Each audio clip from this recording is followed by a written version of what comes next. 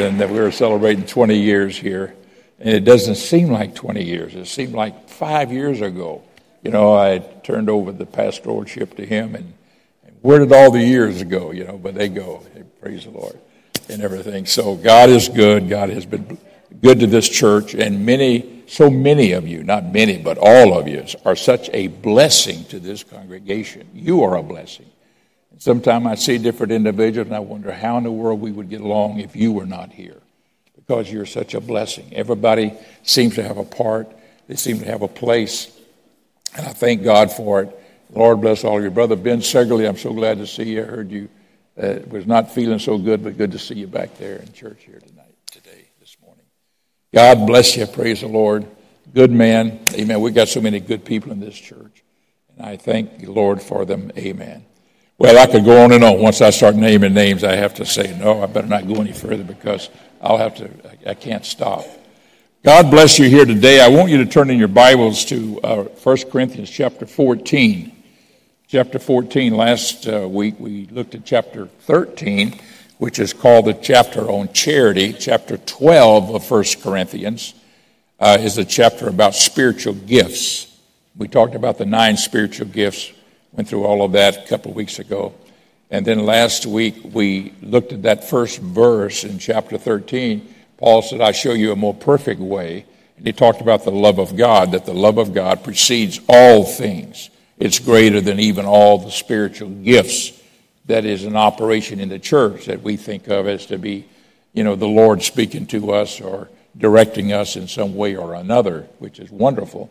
But the love of God that flows through all of us is the greatest and the most powerful thing in all the world, not only for the saving of souls, but also keeping us saved and for us to make it to heaven and for us to get along with each other and be happy in this life.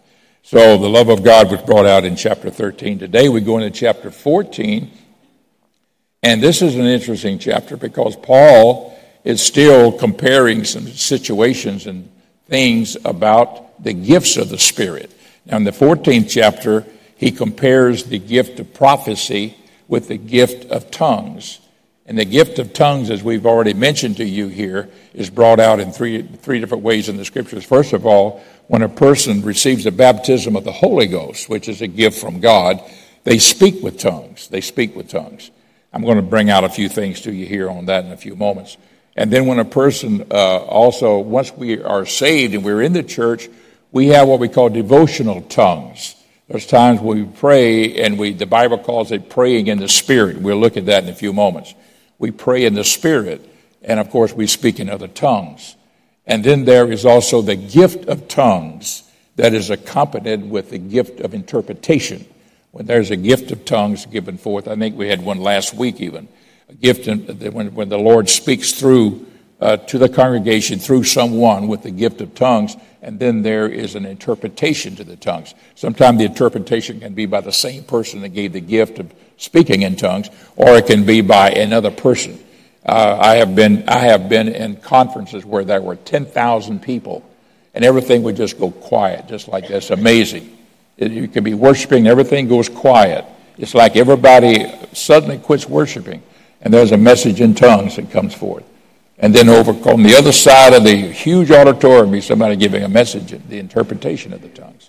So God works in great and marvelous, fabulous ways. And I'm going to talk to you a little bit about that, because in the 14th chapter, Paul here talks about the gift of prophecy being greater than that of tongues. And so I want to talk to you about it because he's speaking of devotional tongues and a gift of tongues when they are improperly used in the church or not properly exercised in the church. So he talks to us about it. I want you to look at 14:1 for a moment. I'm going to get into this. Follow after charity. He just got through talking about the love of God, which is charity. And then he says, follow after charity. It's sort of, he caps off the previous chapter here. And desire spiritual gifts. So we are to desire spiritual gifts. And the Bible says in another place to seek spiritual gifts. It goes on to say, but rather that ye may prophesy. That ye may prophesy.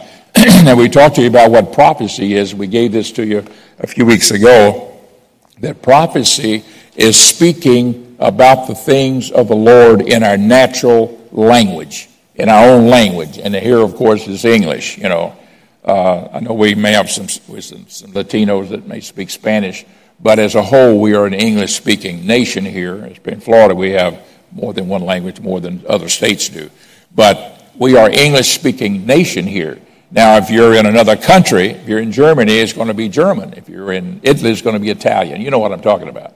That is the natural language of the people of that particular locale. And this is what would be any gift of prophecy exercise. The gift of prophecy, praise the Lord, is forthtelling and foretelling. Foretelling is what the prophets of the Old Testament would sometimes do, but it was always forthtelling. So the gift of prophecy is speaking forth the things of God in our own voice, in our own language, where it can be understood. And what was happening in the Corinthian church, because they had been given these spiritual gifts and they had the gift of tongues, it was like something they had never experienced before in their life. They didn't know quite what it was all about. And so they were just talking tongues, and it began to create a little bit of confusion in the worship services. So this is why he takes this on here in the 14th chapter and says there's a proper order to all these things. And so he begins to talk about them. Now, look at the second verse here, and I'm going to talk to you here about these things. Let me just say one thing here. Let me give you a little bit more background here about prophecy. Look in Acts chapter 19, and before I leave this particular thought, look in chapter 19 of the book of Acts in verse 6. This is interesting. This is where Paul goes to the city of Ephesus, and he finds certain disciples of John who were baptized unto repentance. He asked them, how were you baptized? They said, no, John's baptism. He said, John baptized unto repentance, saying to believe on him who should come after him, that is, on Jesus Christ.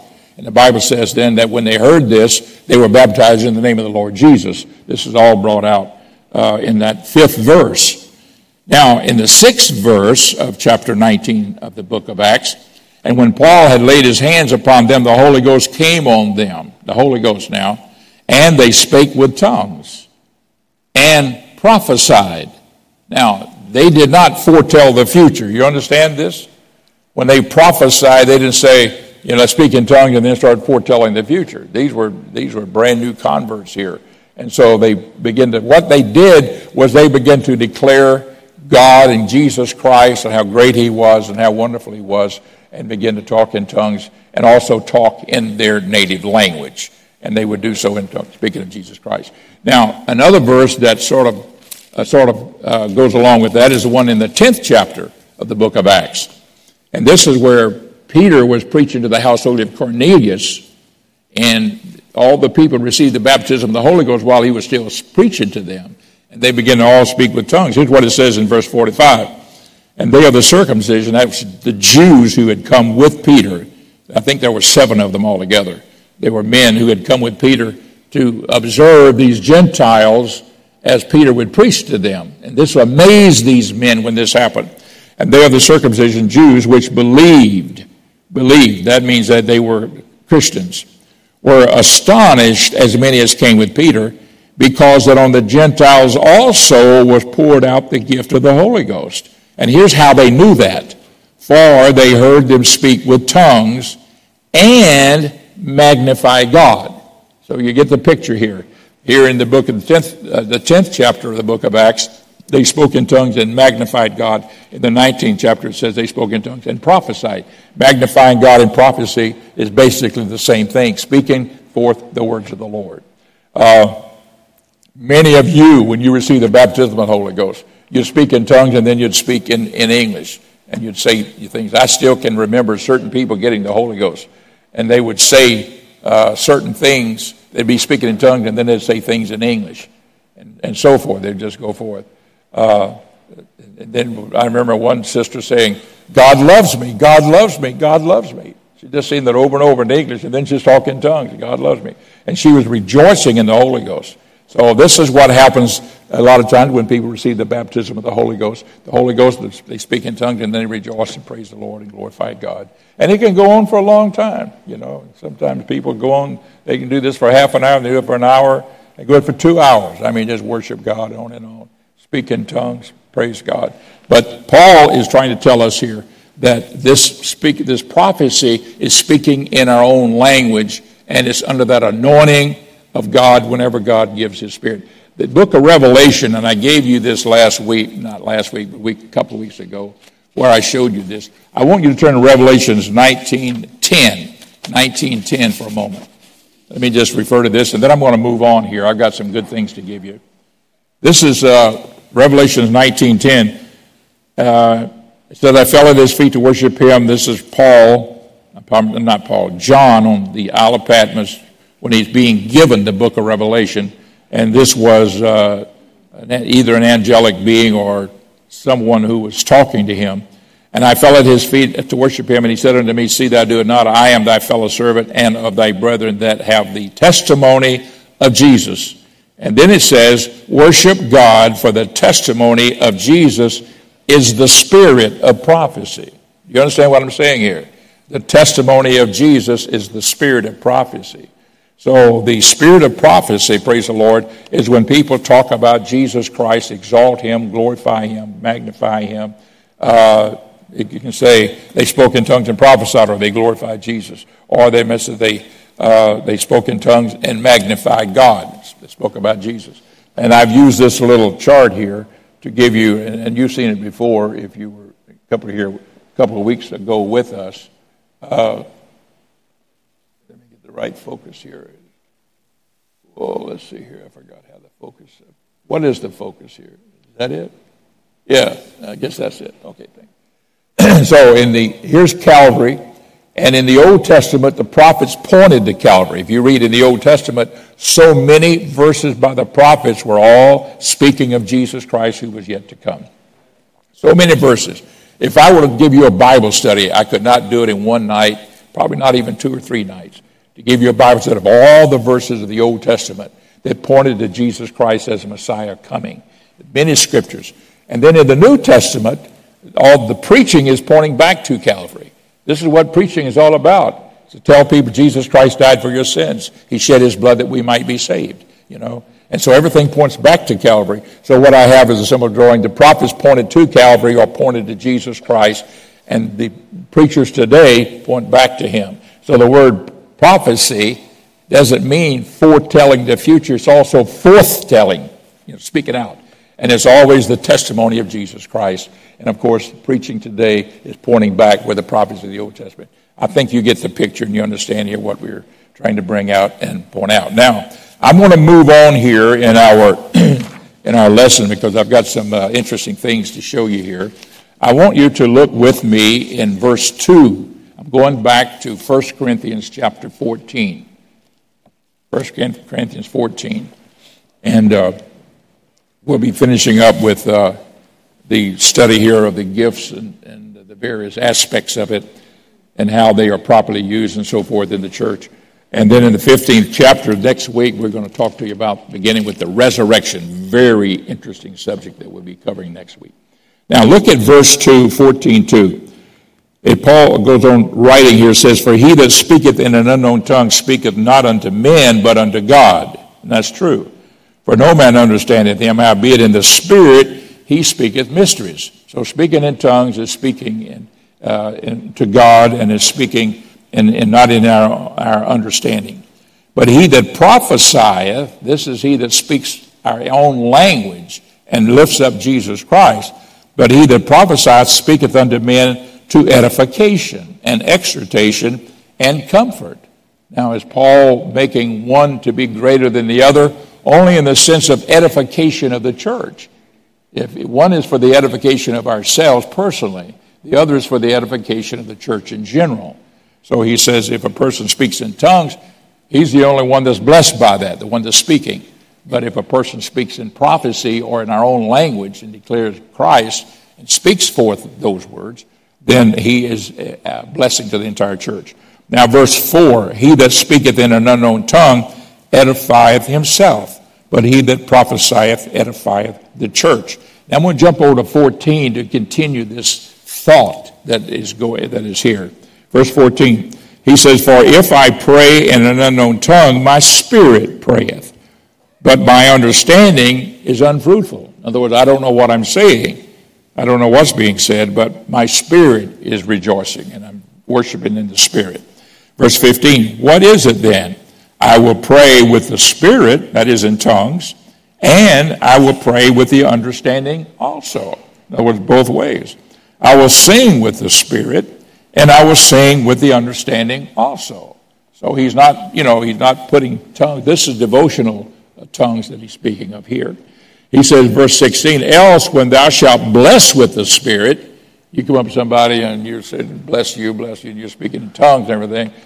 He doesn't know what the guy, he don't know what you're saying. Whoever you're praying for, or you're trying to pray in tongues and you're saying you're blessing. So he doesn't know what you're saying to him. "How shall he that occupieth the room of the unlearned say, Amen, at thy giving of thanks, seeing he understandeth not what thou sayest? For thou verily givest thanks well, but the other is not edified." So he's pointing out here that there is a distinct difference there, and that we should make sure that we do everything. And the scripture goes on to say, let everything be done decently and in order. And he is saying that there is an order to how we worship God and glorify God and magnify the Lord, and that we conduct our services. I'll bring this out a little bit further on, but later on he talks about how that there is an order to the services and how the different ones have different parts of the service. It's like we have that today. We have a song service. We have take requests. We pray for the sick, all those kind of things. And so there was an order that Paul had said to the Corinthian people. It's not just a bedlam. You come together and it's just bedlam, everybody do their own thing.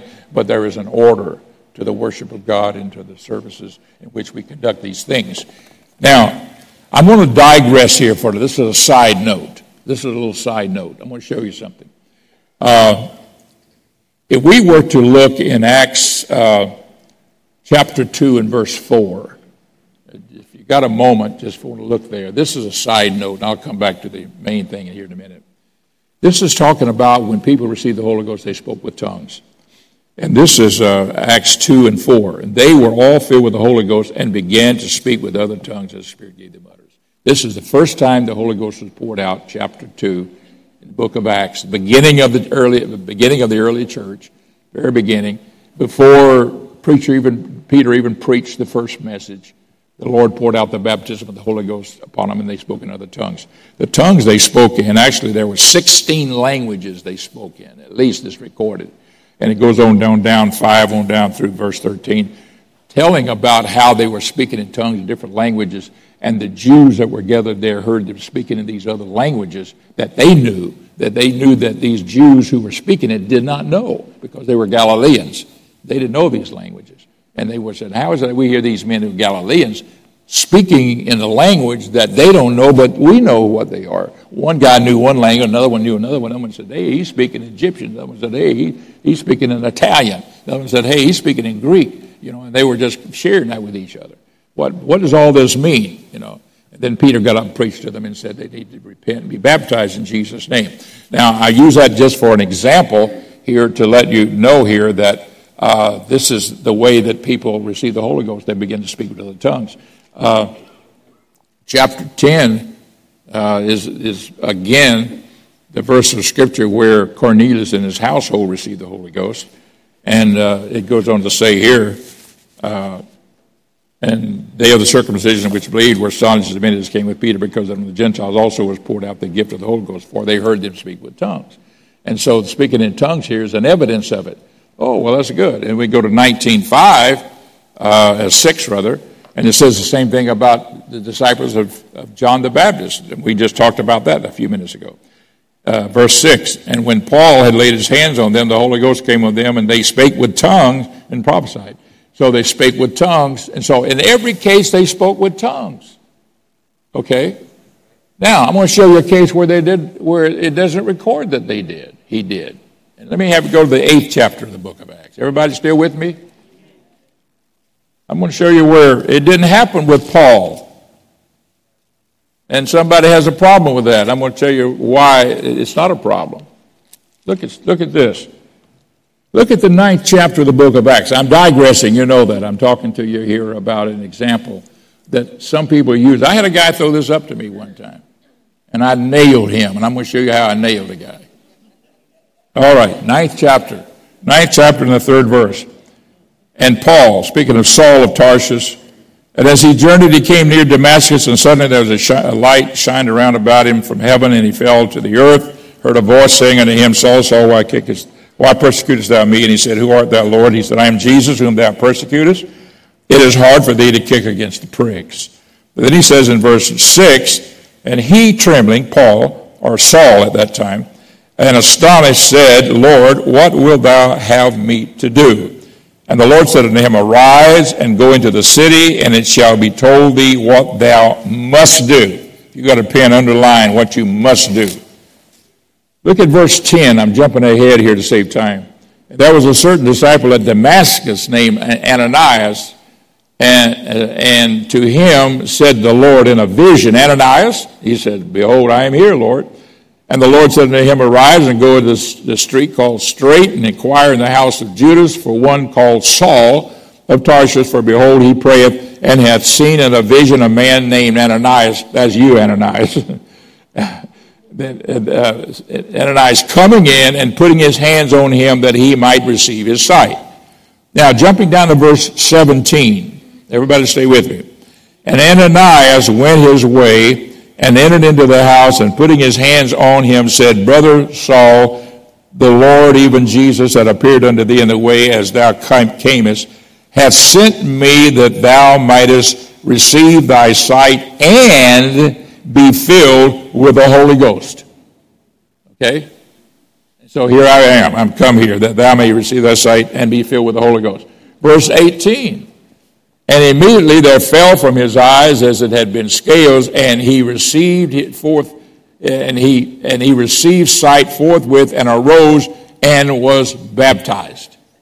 And then it goes on to say, verse 19, and when he had received meat, he was strengthened. Then Saul, certain days with the disciples there in Damascus. But it doesn't say anything about receiving the Holy Ghost speaking in tongues. But it did over in chapter 2. It did over in chapter 10. It did over in chapter 19 when they got the Holy Ghost. But when Paul received the Holy Ghost here, the Lord said that he would receive, and he said, I'm going to lay hands on you, you can receive your sight and be filled with the Holy Ghost. Doesn't say anything about tongues. So, Brother Myers, or Ellis Myers, as the guy told me, you don't always speak in tongues. Paul didn't speak in tongues. He didn't speak in tongues. I said, I beg your pardon. I want you to go back to now the 1 Corinthians. 1 Corinthians. Look at chapter, we're in 14 here. Chapter 14. Look at 18th verse. 14, 18. I think, my God, I speak with tongues more than you all. So when Paul was writing about putting the church in proper order and everything being right, and he said to you, I'm not getting on to you about speaking in tongues. I speak in tongues more than all of you. He wouldn't be a tongue talker if he hadn't got the Holy Ghost with the evidence of speaking in tongues back there in the very beginning. And what we are pointing out to you here is just because the Bible doesn't mention that little detail doesn't mean it didn't happen. The Bible says in the mouth of 2 or 3 witnesses let every word be established. If it says in Acts chapter 2, I believe it. If it says in Acts chapter 10, I believe it. If it says chapter 19, I believe it. If it says in 1 Corinthians 1:13, I believe it. I'm just trying to tell you here that these things, praise the Lord, are laid there for us to understand. And so whenever it says that they receive the Holy Ghost, sometimes we just have to say, God bless them, they received the Holy Ghost. I know how they did it because the example is laid out in all the other verses in Scriptures. Everybody still with me? So when somebody says, oh, Paul didn't speak in tongues when he got the Holy Ghost, don't tell me he wasn't a tongue talker. He spoke in tongues more than, he said, I speak in tongues more than you all. Praise the Lord. I mean, he could have just said, I speak in tongues also. He didn't say that. More than you all, he said. In other words, I'm into this all the way. And besides, when he was in the 19th chapter of the book of Acts, he laid hands on them, and they received the baptism of the Holy Ghost and speak in tongues. Praise the Lord. And you mean Paul doesn't have the Holy Ghost, and he hasn't spoken in tongues, and he lays hands on people, and they get the Holy Ghost, and they speak in tongues, So, Paul received it. And I'm just adding that as a little side note here that I wanted to kick in here pass along to you here. Praise the Lord. Now, let me give you an interesting verse of Scripture that follows the 18th verse. Now, he prefaced the 19th verse by saying verse 18. He says in 18, I thank my God I speak in tongues with more than y'all. Yet, 19, in the church, I had rather speak 5 words with my understanding, that by my voice I might teach others also, than 10,000 words in an unknown tongue. And there are people who would like to say and have this read this way. Yet in the church I had rather speak 5 words with my understanding than 10,000 words in an unknown tongue. Meaning that tongues is so diminished here. That's not what it's saying. And anybody wants to come down that route, I have to remind you that there is that phrase that is in the middle of it all. And look at it very closely here. He says, yet in the church I had rather speak 5 words with my understanding, that by my voice I might teach others. You get the picture here?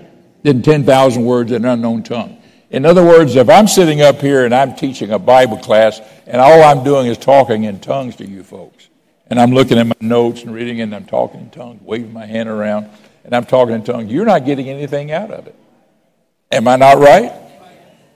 You're not getting anything. You may all have the Holy Ghost. You may have spoken in tongues when you got saved. You may worship in tongues sometimes.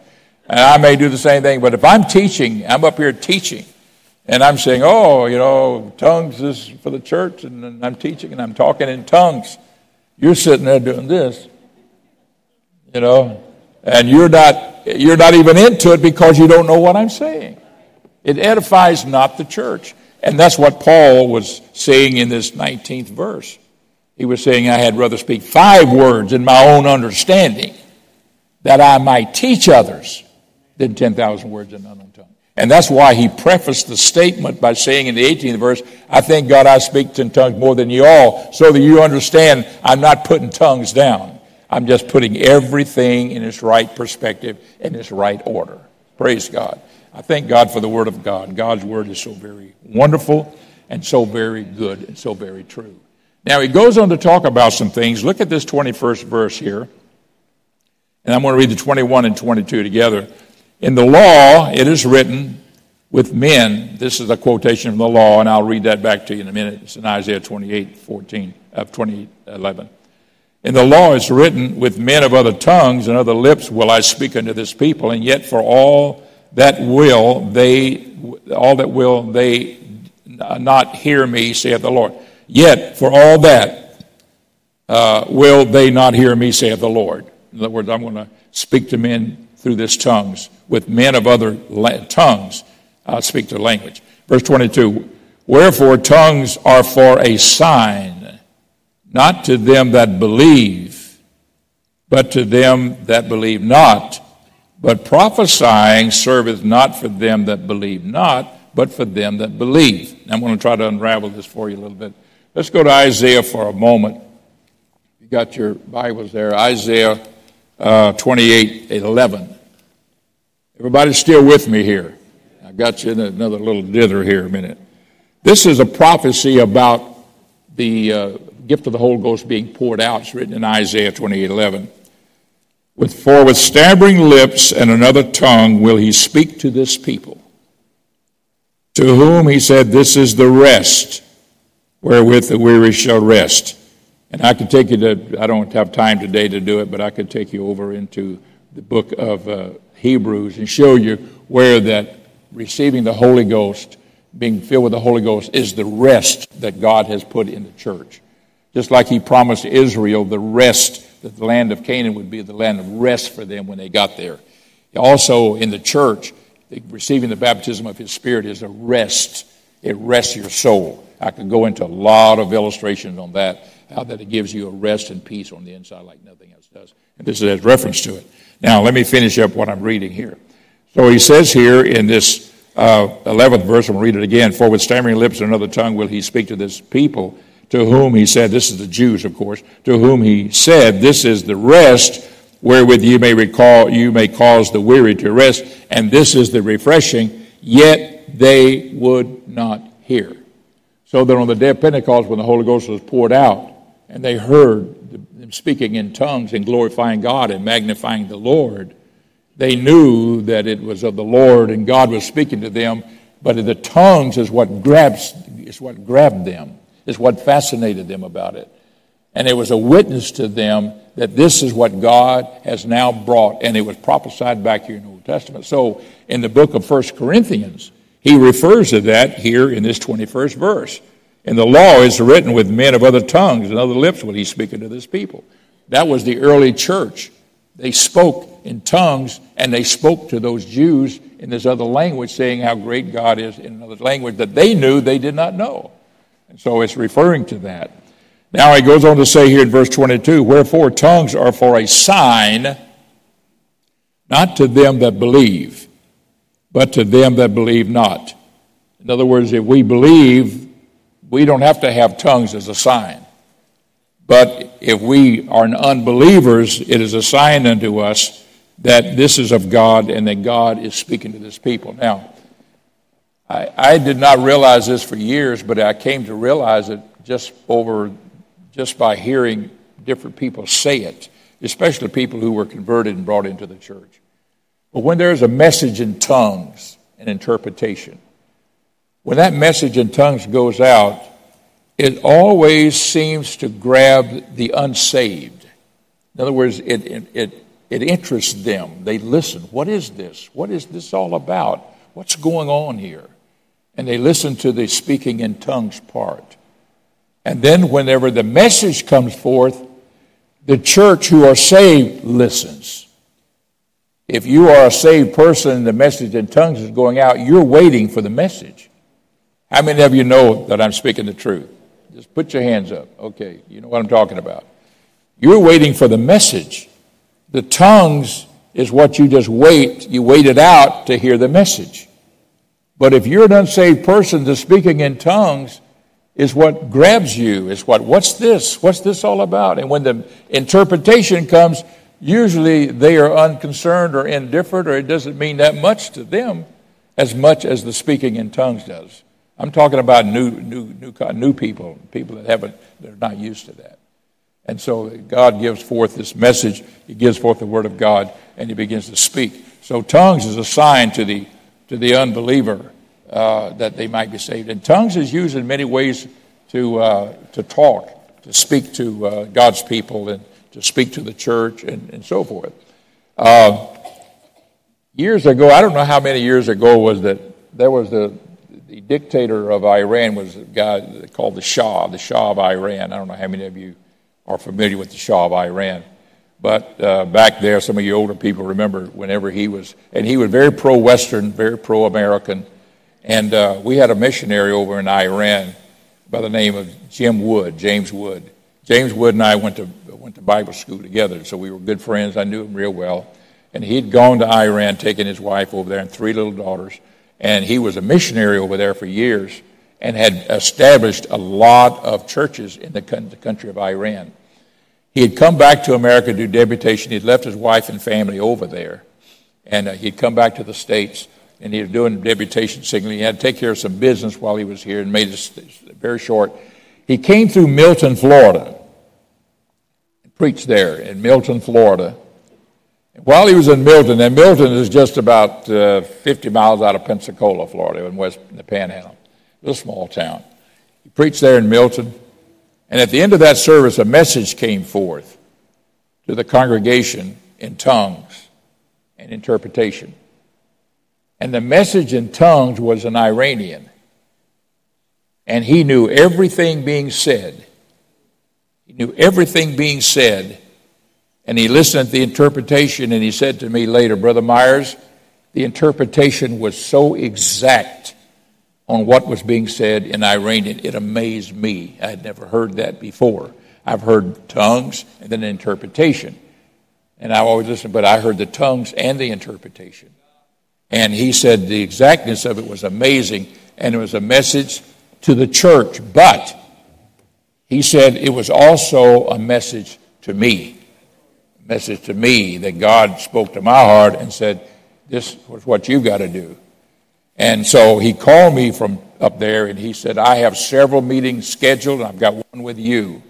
Brother Wood never came here as a missionary.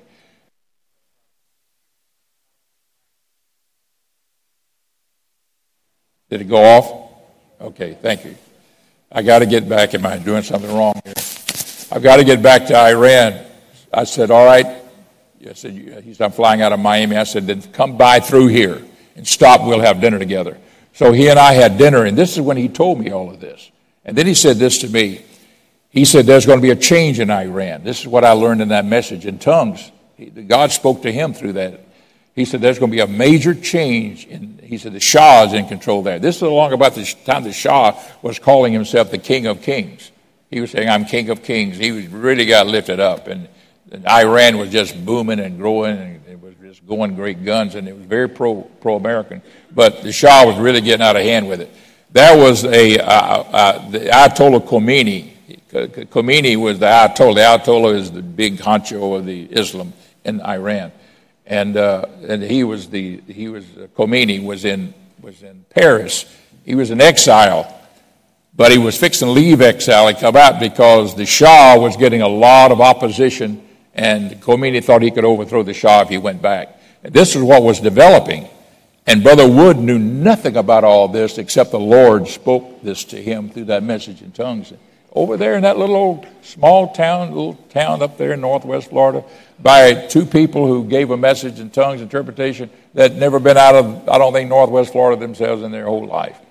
And so here he was, and he was telling me all this. I got to get back because there's going to be a change. The Shah is going to be thrown out, and there's going to be somebody else to come in and take his place. He knew all of that. Isn't it amazing how God looks after his people? And then he said this, I've got to get back to Iran so I can set the church in order. I've got to send my wife and family home because in Iran they have very little respect for women and girls. And he said they're in danger. They will be in danger if this thing starts snowballing. And so he said, I want to send them back to the States. I'm going to stay there and set the churches in order. And folks, that's exactly what he did. He went back over there, and sure enough, sent his family back to the States. And he continued to work over there and work among all those churches, setting pastors and leaders and setting it all together and everything. And by the time he got it all put together, all of a sudden, the Shah left Iran. He went into exile himself. I think he went to Egypt. I can't remember the details. But anyhow, he went into exile, and the Ayatollah Khomeini came in and took power and brought in a real strict Muslim regime that had no tolerance for Christianity or anything else.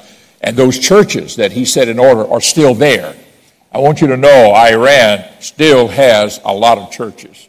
Praise the Lord. They have a lot of churches there, and they're all over there still. And after a while, then Brother Wood said, it's time now for me to get out. And so he got out and came back to the States. Came back, pastored a long time here in America, and maybe retired. He's my age, so he's probably retired someplace, or maybe a bishop, maybe like I am, or whatever it is. But I'm just trying to tell you here, it is so beautiful how God works with his people, how he leads and directs us and guides our lives and all the things that he does. Now I'm going to move on here because I want to wrap this all up. Look at verse 26. I'm going to finish this up. I'm in 1 Corinthians chapter 14, verse 26. How is it then, brethren? He says, when you come together, every one of you, a psalm, a doctrine, hath a tongue, a revelation, hath interpretation, let all things be done unto edifying. And over the last verse at 40 said, let all things be done decently and in order. And I've already mentioned that to you in a previous lesson. But anyhow, he said put everything in order. And then in verse 27, if any man speak in an unknown tongue, let it be by two or at the most by three, and that by course, and let one interpret. If there's a message in tongues, interpretation, praise God. If there's two messages in tongues, interpretation, praise God. If there's three messages in tongues, interpretation, praise God. If there's a fourth message in tongues, no. That's something's wrong. Somebody is trying to give a message in tongues, interpretation, when it's not of God. You understand what I'm saying? The Bible gives us here instructions on those things. We had a message in tongue interpretation last week. How many of you remember that? You remember that? Boy, you weren't here. Did you know that was a second message in tongue interpretation that's tried to come forth? But somebody got out of hand and it was shut down. There was a second message fixing to come forth. I know it, and the pastor knows it too. But anyhow, I'm just trying to say here, the message and trust coming forth, just be quiet. You don't have to get emotional, excited, run the aisles. Just be quiet and wait, because God wants to speak to the church. Confirmation to the message nearly always, or a little bit more to it. And there was a second message that was designed by the Lord that he wanted to give as well, but it was sort of shut down. And the Spirit is subject to us. God has allowed it to be that way, and that's brought out. Look at verse 32. And the spirits of the prophets are subject to the prophets. That means that your spirit is subject to you. It doesn't have control over you. Right? The spirit of the prophet is subject to the prophet. Paul brings that out for a purpose. When the evangelist or pastor stands up here and he says to us, and we're all praying and worshiping and everything, he says, I want everybody to just be quiet for a moment. You know how we all gather around the altar and we want to have something to say because it's going to take us into a deeper element of worship. You got somebody wanting to carry on and carry on. They don't think nobody has a right to stop them from their worshiping and praying. But the Spirit is subject to the prophet. Any of us can just cool it for a moment until whoever's in the pulpit has what he has to say, and he has said it. Am I okay? Am I on solid ground? All right. I got scripture here. Amen. All right. The Spirit is subject to the prophet. Just remember that. And then verse 33, for God is not the author. 32 says the spirit of the prophet is not subject to the prophet. For God is not the author of confusion, but of peace, as in all churches of the saints. Praise God. Now, I've got one other subject here, and I'm going to finish this off. I got just about 5 minutes here. Have I got 5 minutes? Is that right? Am I over? No. I'm just about there, right? I've got a few minutes. Okay, I've got 3 minutes, 2 minutes. I'm going to say it real fast. Look at verse 34 and 35. All you women, God bless you. Look closely. Let your women keep silence in the churches, for it is not permitted unto them to speak, but they are commanded to be under obedience, as also saith the law. Oh, Brother Myers, you're in a lot of trouble now. And if they will learn anything, let them ask their husbands at home, for it is a shame for women to speak in the church. Now, let me tell you what's going on here. Let your women keep silence. It does not say silent. Did you get that? It did not say let the women keep silent. It says silence. And another, let them maintain quietness in the church with kids or and everything else in there. Let them maintain and keep quiet. And in the olden days, the men sat on one side of the church, the women sat on the other side of the church. This is all history. You can read about it and everything. And the women, because they were not used to going to church. Christianity emancipated womanhood. And women now could go to church and worship like men. They could have the Holy Ghost like the men. In the Jewish faith, it was only the men that went to church. Women didn't. Even in Israel today, they got the men pray over here, the women pray on this other side over here.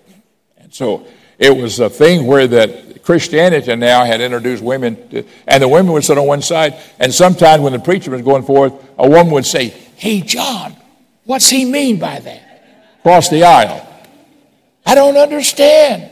And he said, let the women keep silence in the church, and if they have any questions, let them ask their husbands at home. So he had to learn. So the pastors then of the Corinthian church would say to the women, all right, women, just keep quiet. When it's all over with and you go home, then ask your husband to explain what he meant when he referred to Isaiah 28:11, and all those kind of things. Because he knew he'd been around there. So do you understand what we're pointing out to you here?